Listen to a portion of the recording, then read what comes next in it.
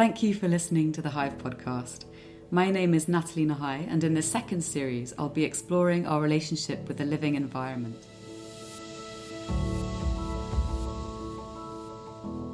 These 10 intimate conversations will touch upon everything from psychology, sustainability, and human behaviour to political and economic systems and the narratives we inhabit to make meaning of our place in this world.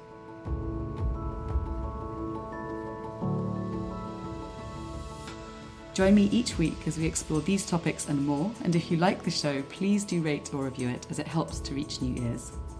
For additional resources and to find out more, visit natalienahai.com/The Hive podcast or tweet to me at Natalie Nahai. Thanks for listening, and I hope you enjoy the show.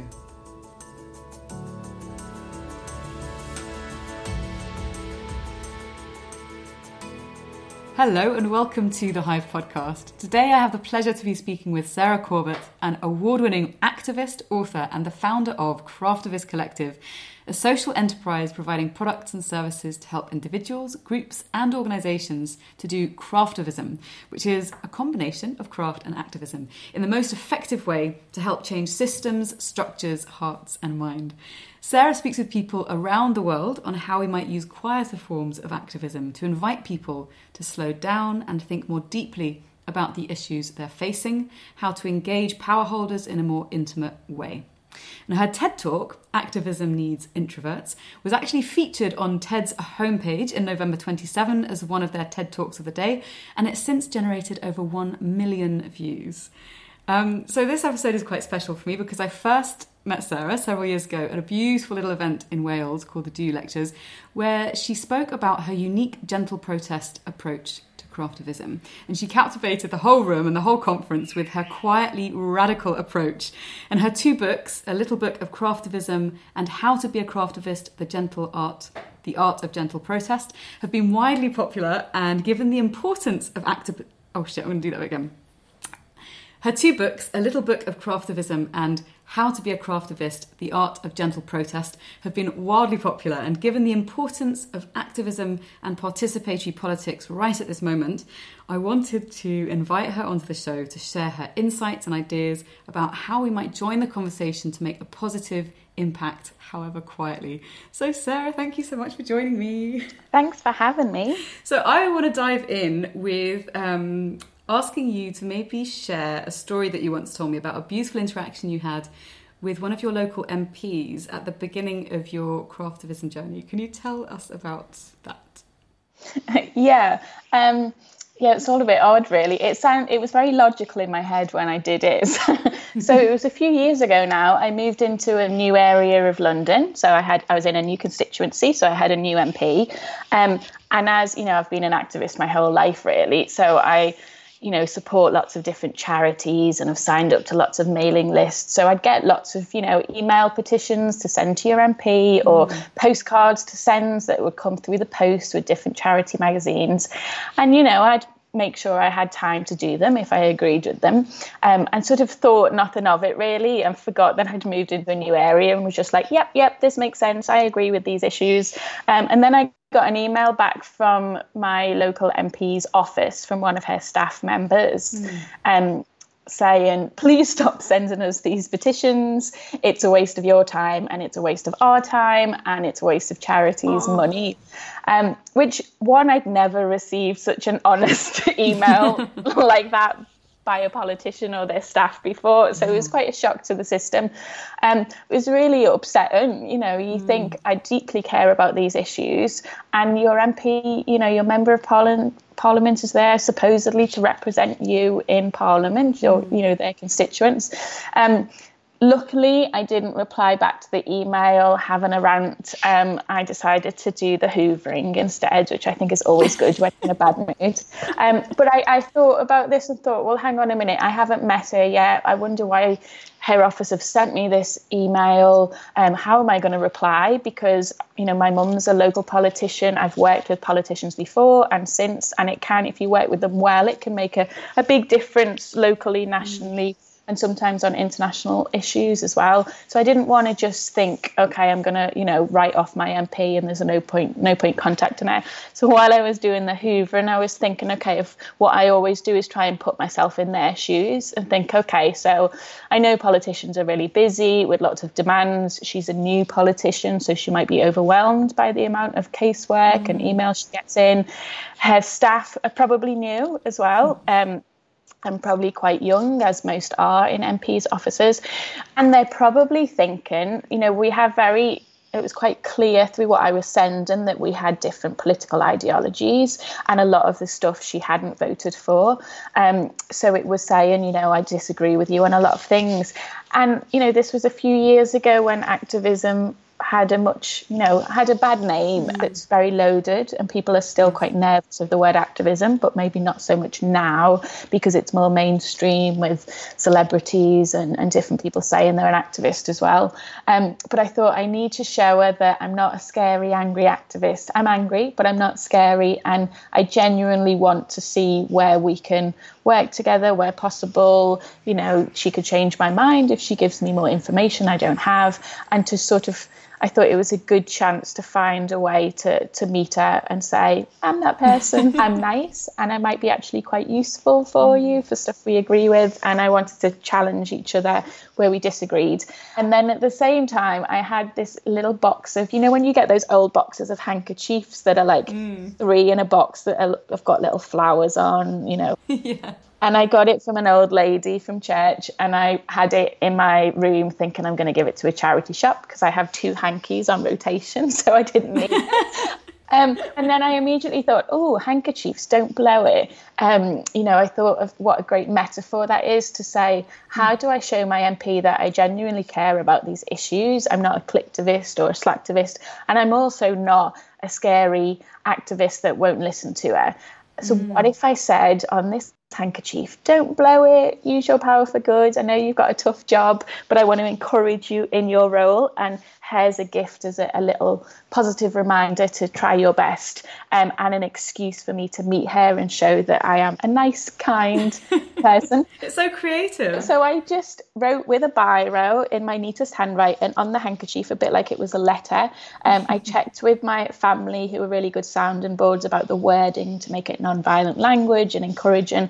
And I just wrote, dear my MP, her name and MP at the end. I know being an MP is a big job and a tough job, but what an amazing opportunity you have as well to really improve our world locally and nationally and even internationally. And I want to encourage you in your role to not blow it. And I put don't blow it in capital letters, but the rest was all very carely soft fonts and then I signed it, yours in hope, Sarah, with my surname and my postcode, and then I just backstitched over the top. And it took a number of hours. It took me about 4 sessions to do on and off, but it was great for me because it gave me time to think about what would I do if I was an MP. How am I going to, when I meet her, how am I going to give her this as a gift and not as a manipulation tool or throw it in her face or something that is smogging about me rather than about her. It really gave me time to think more deeply and critically and calmly than ping off a quick email saying shame on you for not listening to your constituents. And so I emailed them saying, I've made Jane a gift. Can I meet her at her surgery? Because as a constituent, they have to give you a slot.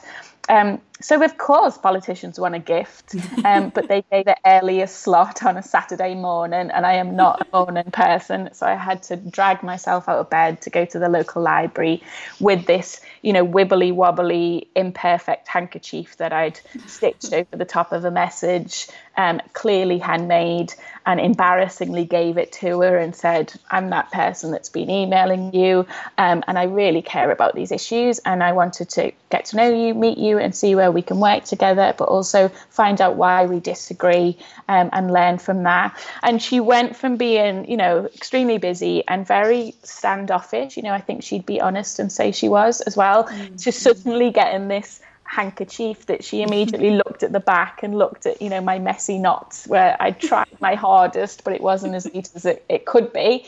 And her whole body language changed, and she went from being, quite stern and cold to saying, oh my word, how long did that take you? And we talked, she said that she had a cross-stitch piece that she'd been making for her best friend for a wedding present, and it was coming up to the 10th anniversary of her friend's wedding anniversary.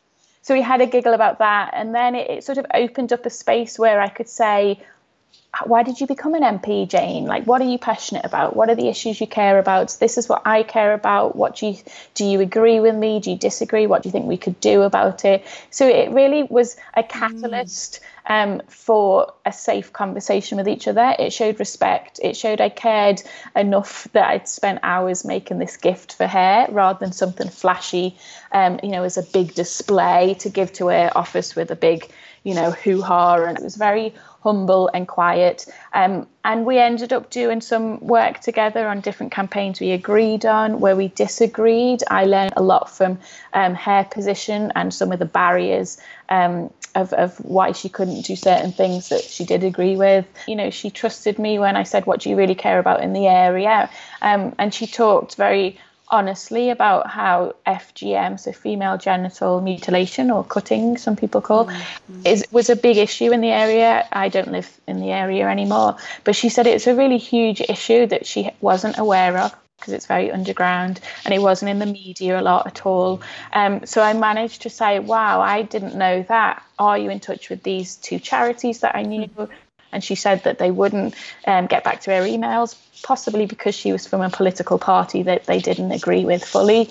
And I managed to get hold of those charities and said, this is a big issue for us locally on the ground. She cares deeply about it. She could be a really strong ally, especially in a political party you probably don't have allies in. But it was about a long-term relationship with my local MP and seeing where we could sort of make big and small changes to me personally, to her, and within our roles. Yeah, and I think one of the things that really strikes me about your story, there's a few things I think that really touch me, is kind of dialing down this expectation of confrontation. And you mentioned briefly this non-violent communication, choosing your words quietly and carefully to make sure that your hope was what was apparent, so that you had some place to meet, something that you could construct and build together.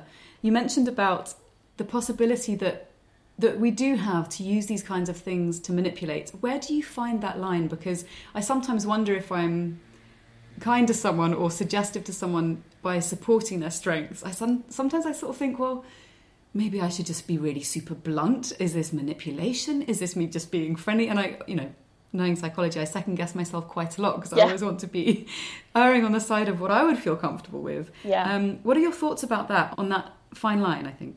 Yeah, it's a good question, and I have to challenge a lot of, I run the Craftivist Collective, so we have people all over the world taking part, and I have to challenge a lot of Craftivist individuals and groups when they say, we're going to make this big thing for our local MP or our representative in Congress or whoever, and I have to sort of, in a loving way, try and say, what are you trying to change? Are they the right person? Where can they help? And the gift you're giving them, is it really a gift? Or, is it honest to say that it's more of a media stunt? Is it more of a display to get media attention? Or is it more of, one of the many great strengths about Craftivism is it's so visual and it's offline. So it actually really works well online. It's, people really like sharing offline stuff online. And often people try and do all of it with one object. So, I knew with my politician that I needed to build a relationship with her and show that I cared and I was, respectful of her. So doing a very small, humble gift that I didn't share on social media, it was really important. So she then didn't see all over Twitter, look what I've gave my MP. It was a very intimate thing that it wouldn't have been intimate if I'd told everyone about it beforehand, took lots of pictures. As soon as you give a gift to someone and then say, can I have a photograph of you holding up the gift I've given you, changes the whole dynamic. So everything's context by context. I did another project, which was when the G8 was hosted in the UK, and I did a big national project with Save the Children. And it was about supporting the aid budget, zero point 0.8 aid budget, which at the time the Conservative government were in power, and David Cameron was hosting the G8. And that was really to get politicians to support the 0.8 budget. And my MP really cared about that, even though her local constituents and local party members, which, if your local party members disagree with you as a politician, that's really quite scary if you lose local members. So because I built this, critical friendship, we didn't agree a lot on lots of issues, but we were critical friends. We had this friendship. Her office called me and said, we agree with the campaign you're doing. We need to show that members of the constituency care about this issue too. Let's do a photo shoot with people who care about these issues. And we had these jigsaw pieces as a campaign about being a piece of the solution. So in that case, that was win-win of, yes, let's do a media stunt because this helps both of us. But with some things, I think you've got to be really honest. And I mean, in my book, I try not to sound really hippie, but I do talk about, you sort of know when you're getting a gift of whether this is more about the other person or if it's about you. When people get a knitted jumper made by their grandmother, is it because their grandmother loves knitting and they want to give you a jumper? Or have they made you something with the colours that you love, with the pattern and the style that you love, and really thought about you first and then made something bespoke that you'll love? We make gifts for power holders, from board members to politicians to journalists and lots of different people. And I talk about, focus on what colours they love, what fonts they, use, what hobbies they have. Look at, are they a trustee of a particular organisation on LinkedIn? And that might show you what they're passionate about. Put a quote on your handkerchief around the idea of not blowing it, but being that person, be the change you want to see in the world. But have a quote from someone that you think they'll love, whether it's a musician, if they love music, or someone who's really into gardening or something. Don't pick something that you love, because it shows more about you than them. So, all of my objects, I try and encourage people to use them as a tool, not a taskmaster, and use them to serve the cause rather than be about you, but also not about massaging their ego. I really don't want to put people on pedestals or say to people in positions of power, oh, only you can fix this, please help us, and really grovel. It's about respect and respecting their position in power, but treating them as a human being. And, we're all much cleverer than we think. When you get that gut feeling of, am I being manipulative? You probably are. So I challenge yourself that and go, okay, well, how can I make sure this isn't? Or do I need to change my strategy? Or do I just need to reframe how I give this to someone? Or do I need to do it anonymously sometimes? And it sounds like it's also very much about being clear in one's intention for that piece. So, if you're doing something collaboratively to put it on display as a public piece, then that's going to involve a different approach than doing something for an intimate, quiet moment, which then gets used to serve some other aim that wasn't maybe there explicitly. And the problem is we're all busy and we all want a quick fix. So often we want one thing that'll tick all the boxes. But as soon as we try and tick all the boxes, we've actually diluted the impact that craftivism object could have, or, any activism object. I think we've got to be really clear on what's this for and how does it fit in the bigger picture. When I worked for big NGOs, I remember doing one campaign where we had giant engagement rings, and we were saying to politicians, we're proposing a climate law that we want you to sign. So we had, people go down on one knee and have this giant ring, and it was great for media. But it was very clear from the beginning. I made it very clear when I was working for the charity that every politician we did it with, we were very honest with them to say, look, this is for a good photo stunt for the local paper.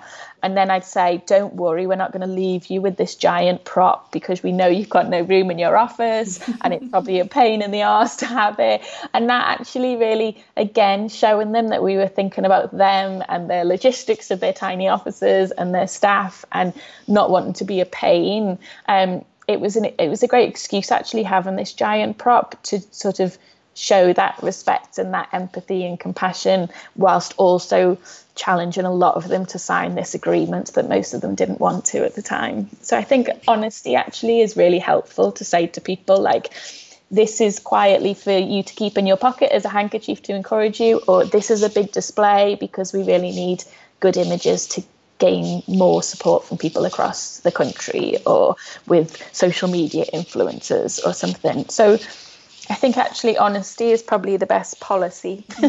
And so I wonder, sort of talking a little bit about some of your work as a former professional campaigner and tying some of the learnings that you took away from that, especially now in the context where we're looking at Extinction Rebellion and the climate strikes and this huge, extraordinary international movement that's happening, this activism movement. What are some of the most useful skills that you found you developed during your time as a professional campaigner? You know, maybe that you've seen people use in these sorts of protest, demonstration, or what are some of the things that you think people could benefit from hearing about that you know have worked for you? Oh, it's a big question, and there's so many different answers for different contexts. I'm always a broken wheel with everyone because I'm like, context is everything. What's the context? So maybe let's start there. Yeah. How can people assess, what the context is, and what questions might they start asking themselves about the context that enables them to take the right sort of strategy that's going to be more appropriate or more useful? Yeah, I mean, I try and look at everything holistically. So the first thing I always try and get people to start with, which is actually really, I mean, I love learning about how the brain works. So I read a lot on neuroscience and psychology, and it really helps inform my work hugely. Learning about how the brain works and how we engage in the senses. So I look at a lot about what colours to use, what fonts to use, what textures, how to engage two or more senses, which makes it more memorable for both the maker and the person who sees your activism. So all of that stuff I think is really important to just try and understand how people's brains work. So we know that if you scream at people, we go straight into fight, flight or freeze mode. Yes. So whether we actually agree with people or we want to listen, our brain can't multitask. We go straight into closing off and survival. So actually, when we scream and shout, again, that might be useful if we're trying to get media attention or have particular images. But if we're screaming at particular people that we want them to change their mind, that's not productive. And for me, it's also, I find it really unkind. I don't want to scream at people because I don't want people screaming at me unless you know them really well. And I know with my brother that sometimes I just need to be like, can we just stop and talk about this? But I'm not screaming at him. I'm trying to change the situation for us to listen. Whereas I know if I scream at my dad, he'll just completely leave the room. So everyone engages with things differently because we've all got different personalities. But in general, as soon as you feel attacked, then we just close off to any form of change or even listening to each other. So I find that quite frustrating. I think it's great with chants, when people go on marches and they want to do big chants, because it's really good for solidarity and for people to be part of a group if they're more extrovert and like that sort of thing. But we always need to start with, what do we want rather than what we don't want? So what's the vision of the world we want on this particular issue? So say if it's climate change, which we're talking about now, what do we want the world to look like? So we want clean air, therefore we want clean energy. If we want clean air, if we want soil to be healthy, then we need to figure out how to do that. As soon as we just focus on the problem of what we don't want, again, I mean, you can tell me if I'm wrong on this, our brain just focuses on the problem, gets worried about the problem and doesn't know how to look away from the problem. But if we look at the vision of what we want and really try and imagine it, and not just what it looks like, but what does it feel like? What does it smell like? What does it taste like? What does it,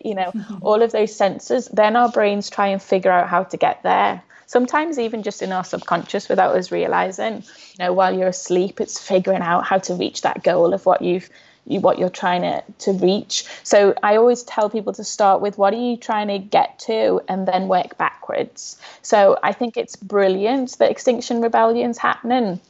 It's a simple message it's got 3 main points of what they're asking from the government, and from different governments around the world. I think they could be stronger so that people are really clear, because there's a lot of people who are against them saying, I can't get into work on time, or what are these young people doing who should be having jobs. If they had their 3 points much clearer of this is what we want rather than just what we don't want, I think that might engage more people. But I do think, having people physically somewhere, it's good media attention, it's empowering for people, it's you're using your body, so you've got clear tasks you can do.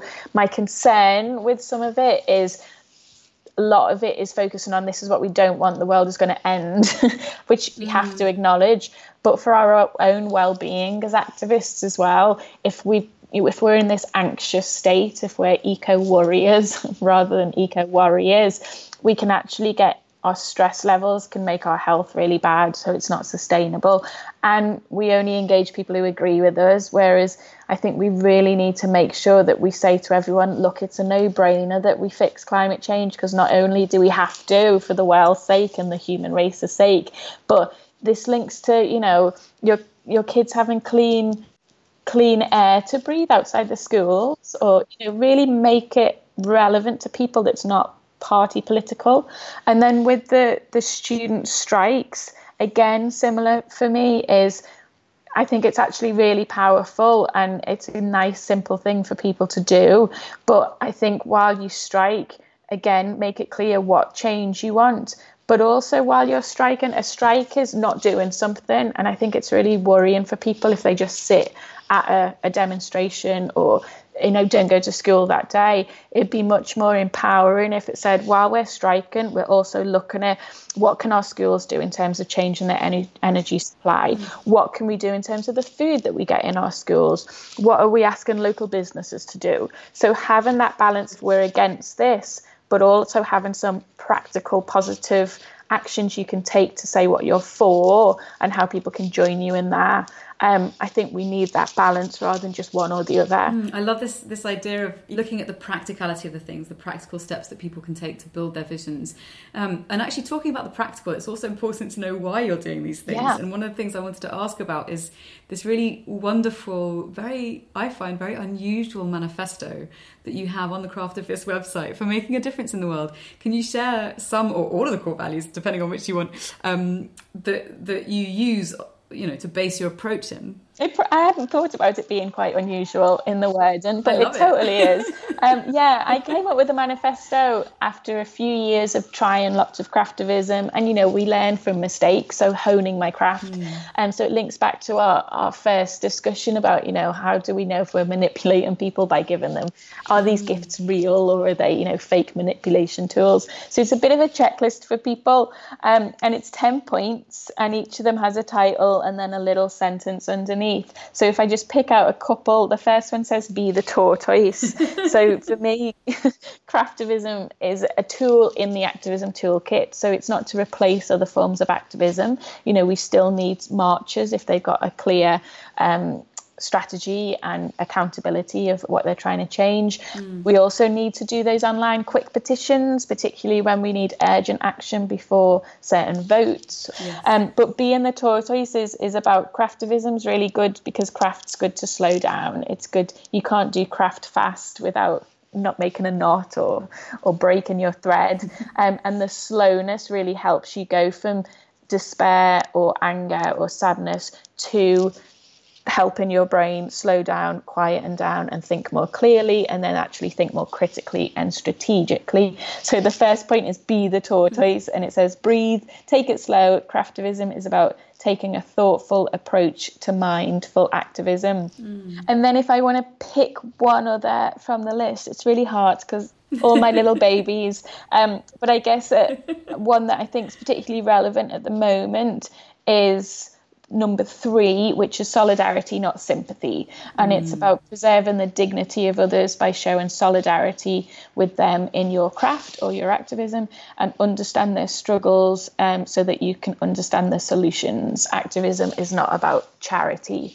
I think for me, it's I find it really important, regardless of your background, but I grew up in a very low income area in the UK, in Everton, in Liverpool, in the 80s, with huge inequality, very high unemployment, really bad health rates. It's still one of the most deprived wards in the UK. And we'd have lots of people with big hearts wanting to, fix the system and help poor people. And it was really horrible because they were looking at us as poor people. And some of the stuff they were doing came from a big heart, but was not helpful. So I remember as a kid in primary school, my mum saying, oh, some people have dropped off shoes, secondhand shoes, if anyone wants to wear them, and they dropped them off to the youth club. And there was no way anyone was going to wear them. I remember as a 7-year-old thinking, hell no, I'll be bullied wearing secondhand clothes, secondhand shoes. And it was really undignified. And, what we wanted was people to have jobs that were well paid, so they didn't have to have 5 jobs. We wanted, people to have the support they needed and the structures in place so that everyone could flourish. We didn't want secondhand shoes that no one had asked for and that just created more of a division, really, between the haves and the have-nots. So there's lots of points in there that, are there to gently nudge people in the right direction. And what's great with the manifesto is, yes, it's a bit weird, but WWF, so the World Wildlife Federation, not the wrestling. I did wonder for a second there. I got an email from their head of campaigns a few months ago saying they used the manifesto for a Craftivism campaign they did in Spain, and they won the campaign to protect migrating birds with a particular law that was put in place, and they used our 10-point manifesto and said it worked. That's so exciting. It's free on the website, but it is, a different way of doing activism, which sometimes is needed. Yeah. And one of the things that I find really interesting about you personally, but also in the way that you are active, is that you're quite an introvert, and yet you're a leading voice on this global stage. We talked about the TED Talk, but also you get invited to speak in all places around the world. And how has that been for you? How do you find, or attempt to find, as many of us do, any sort of kind of balance?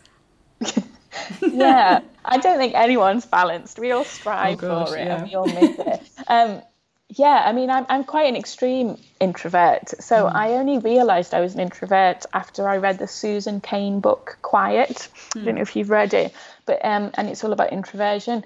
I didn't know what introversion meant, really. But I'd always, I grew up in an activist family. My dad's still the local vicar in the area of Everton I grew up in. My mum was a nurse and then a foreman. Now she's a politician, and was a cabinet member and then mayoral lead, and now she's deputy mayor. So, always grew up around activism. We squatted in social housing at the top of our street when I was 3, and saved those campaigns. And it was always part of, we campaigned on anti-apartheid, lots of different issues, and went to South Africa when I was 8 to learn about what they were doing there about apartheid. Oh, wow. So for me, I'm an activist, and I know I do activism because it can work, and it has worked. And that for me, my passion is how to make activism more effective and more inclusive for people.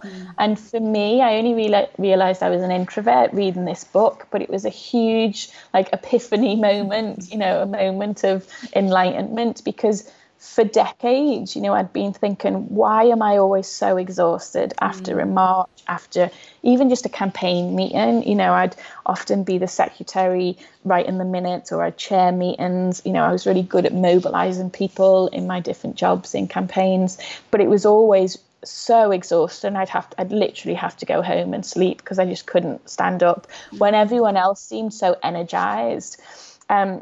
So it was actually a huge relief to sort of, it's a bit like when people say, they felt ill for years and then they finally get a diagnosis. Yeah. It was sort of similar for me. I was like, oh, this is why I'm tired. Introverts like being on their own and have deep thoughts. They like deep conversations one-on-one rather than hosting lots of people.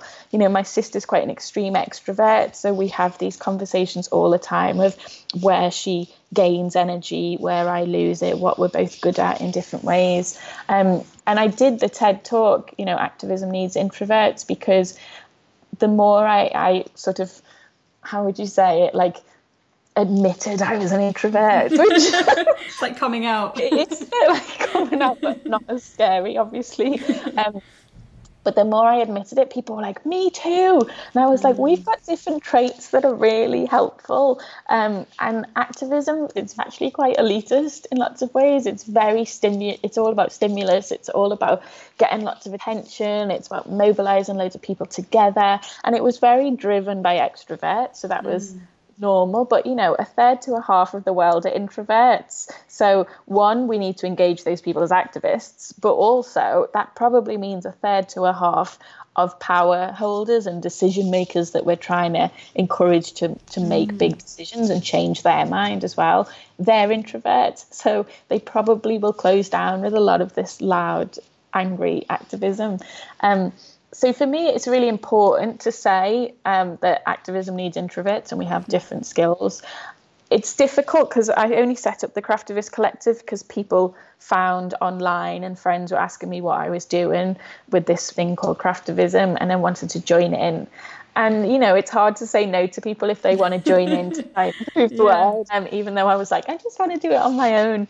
But there was a real need for people. So people online who I didn't know saying, I'm a burnt out activist and I think this might help me be an activist in a more sustainable way. Or I get really anxious of people and confrontation, but this is something I feel like I can do. It really reached people in lots of different ways, as well as people who love craft, a real diverse audience. So I felt like I sort of had to do it, and then it's just grown over the last 10 years. And I do travel a lot. I try not to travel too much because of carbon emissions, of course. But I do, big talks, big panels. But I think people often see introverts as the same thing as shyness. So I remember talking to John Ronson about this. He was like, I'm an introvert. And he's actually not. He's figured out he's an ambivert.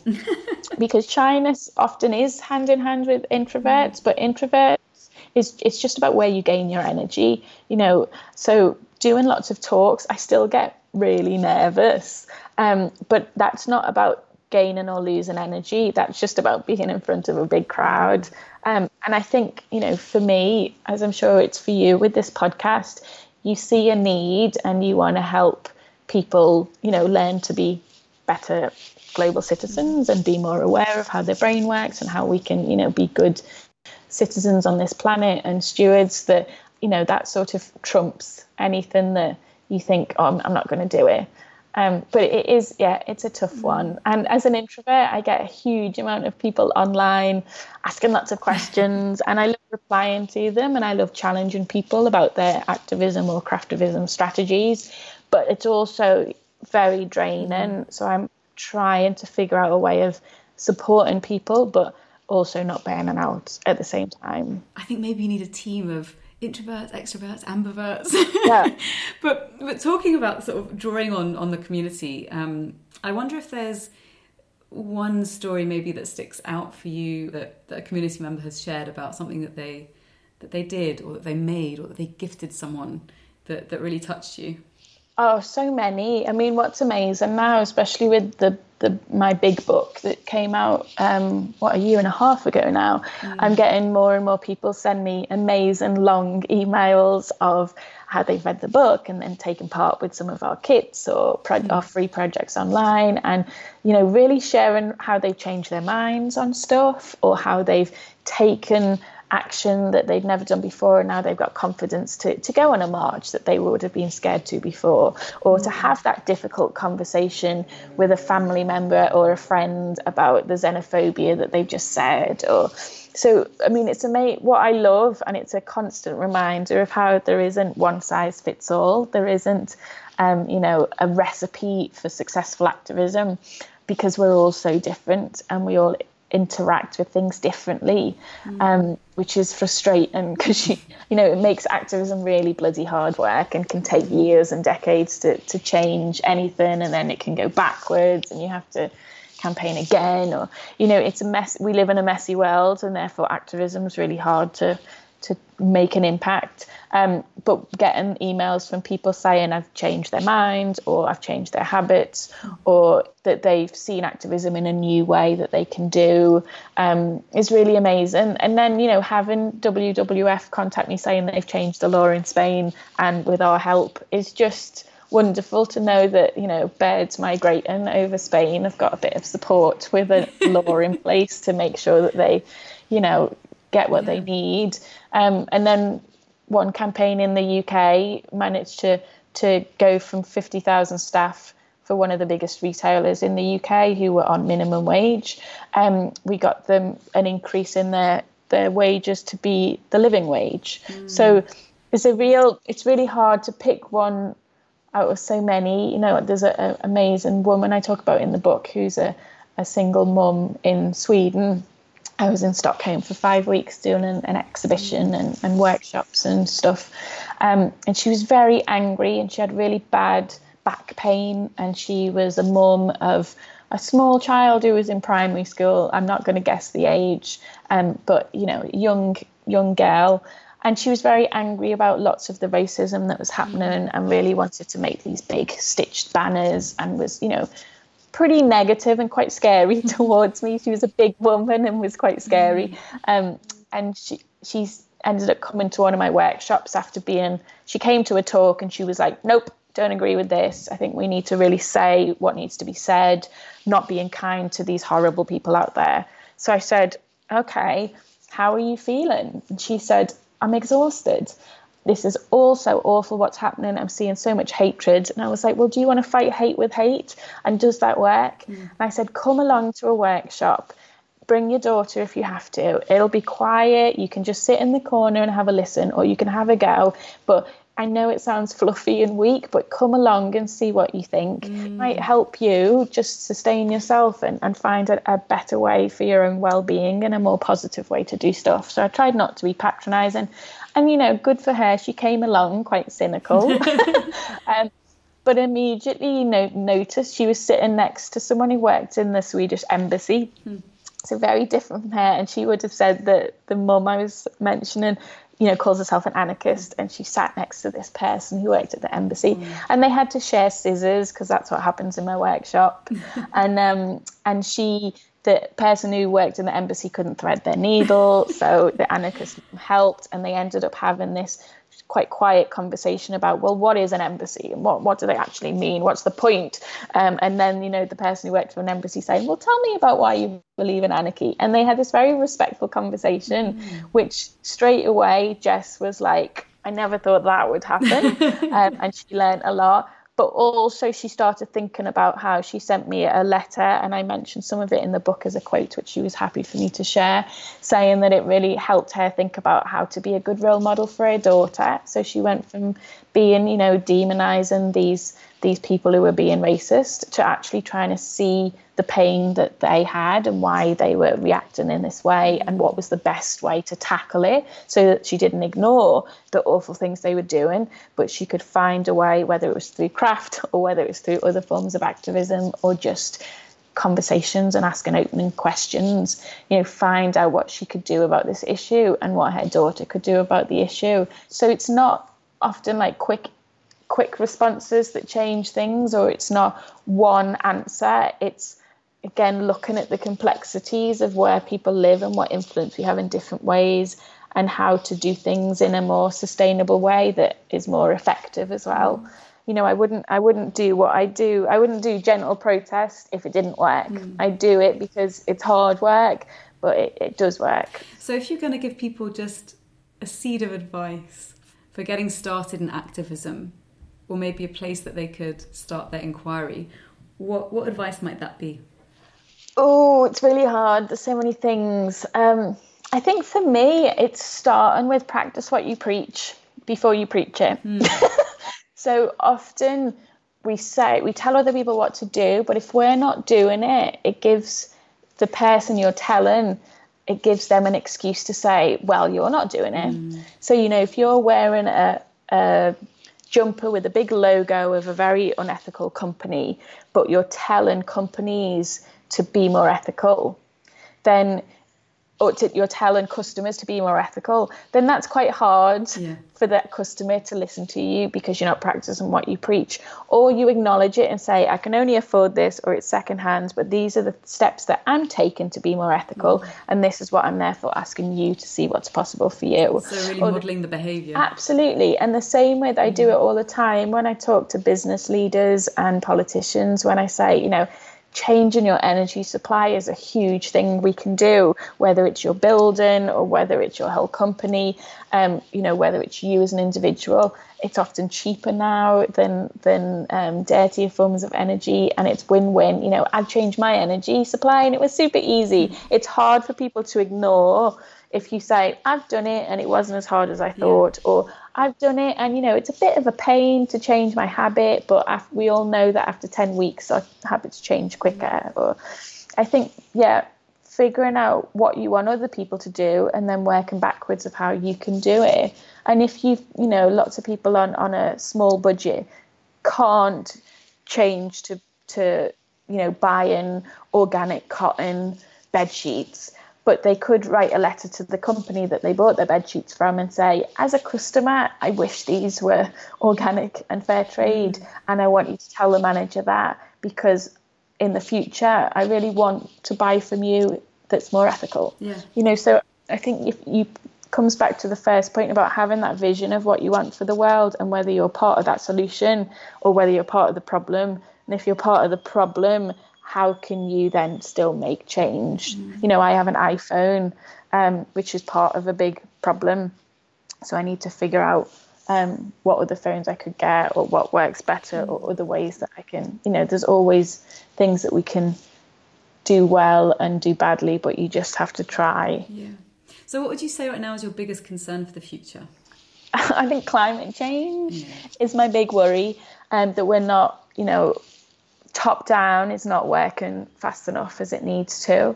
But for me, my big concern within that is that we need to do activism better. We're just creating bigger silos online and offline. We need people who care about climate change to not just stay in their silos of who agrees with them, but find ways to talk to people on their streets they've never spoken to and make it relevant to them. Talk to farmers and say, this might sound like we're saying that you can't do your job or it's going to cost you more money, but imagine if you would be part of the solution. I read a book recently by Van Jones, who's an American journalist. Brilliant book, and it's for Republicans and Democrats, and it's sort of letters to both. And one of his points, which I think is a no-brainer and that can work in so many other ways, is when he talks about how we need clean energy in America, and it's that one of the fastest growing profitable products that America's making, and California especially are making huge amounts of money from it, which is great. But a lot of the people on the right will say, coal miners losing their jobs, you're losing people in oil mines, in oil, they're going to lose their jobs. And Van Jones says, hang on a minute, if we can get all this clean energy, all we have to do is prioritize people doing the old energy consumption who work in that industry and swap them over and have pro-discrimination in those roles and get HR involved. I think we really need to say what we do want and how we can all be part of it, and what we don't want, we need to show everyone that they can, this isn't going to cause them harm, and this is something that we can all be part of, regardless of our political ideologies, regardless of what we might disagree on. This is a huge issue that we've all got to come together on and show to different people that this fits their context and is something that is relevant to them and can be a cheaper and healthier thing for everyone. I feel like climate change is just an opportunity for us to change so much for the better. Yeah. So what vision are you working towards achieving? What would that look like for you? What would my vision be? It would be that everything's clean energy, so renewable energies, ideally, that we all keep an eye out on our neighbours and check that we're, how everyone's doing. We learn how to listen to people we disagree with. I always think about, what's the main reason for all this injustice and inequality in the world? And I used to think it was greed. And then I thought, maybe it's insecurity, and we all are insecure. And now my thought is, I think we just all need to learn to be more emotionally intelligent. Yeah. And we're really lacking that. We're not taught it in school. We're not given time to think through, why am I feeling this way? What's the best way to respond to people? I think that my vision of a better world is a happy, healthy, harmonious one where everyone's really emotionally intelligent. I love the sound of that. It would be so nice. Give people a bit of education in how to actually connect with others more thoughtfully, non-violent communication classes, honing social skills. Well, we're learning more and more now about the issue of loneliness all over the world. So, I feel like emotional intelligence classes for us all would solve a lot of problems. I think it'd be a great place to start. Yeah. So given that context makes a big difference for each and every one of us in terms of how we choose to engage with the topics that we're most concerned about, maybe this is going to be an unanswerable question, but what single action would you suggest that people take today as individuals to build towards a more creative or resilient future? Oh my word. I mean, the problem is there isn't one quick thing. There isn't one action people can take. Might it be sitting quietly for 15 minutes and thinking about what action would be most serving to them? Well, I just finished a book by a brain surgeon, which I loved, called Into the Magic Shop, which everyone should read. All you listeners should read that. But actually, he grew up in a really tough part of America, in poverty, with a alcoholic father and a suicidal mum, horrific stuff. Oh, wow. And as a kid, he learnt mindfulness and to sit and just look at a candle flame for a while. So maybe and it's something I really struggle with. So maybe my answer would be, let's all, light a candle and look at the flame for 5 minutes so our brains can just stop thinking, which then actually helps us think more clearly and remember things more easily and help us with that emotional intelligence. So maybe 5 minutes of looking at the flickering flame. That sounds wonderful. I'm going to nick that one. I'm going to go and do that. I might do that tonight. Sounds good. That's our evenings mapped out. Well, Sarah, thank you so much for taking the time to talk with me. I'm going to list a bunch of different things that people can explore and investigate if they want to find out more about you. I'm going to post the link to your fantastic video, Activism Needs Introverts, in the show notes. And in terms of social, you've got lots of different places people can find you.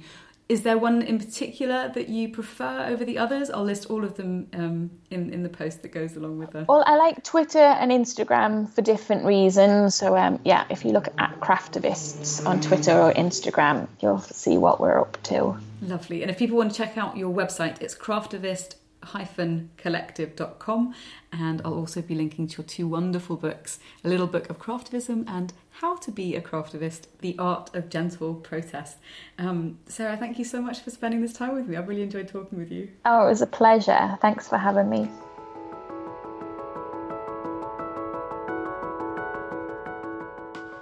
Thank you for listening to the Hive podcast with me, Natalie Nahai. To find out more about today's guest and the topics we explored, you can visit the show notes page at natalienahai.com/the Hive podcast. If you enjoyed the show, please do give it a rating and you can join in the conversation with the hashtag Hive podcast. Thanks again for listening, and I look forward to sharing more with you in the next episode.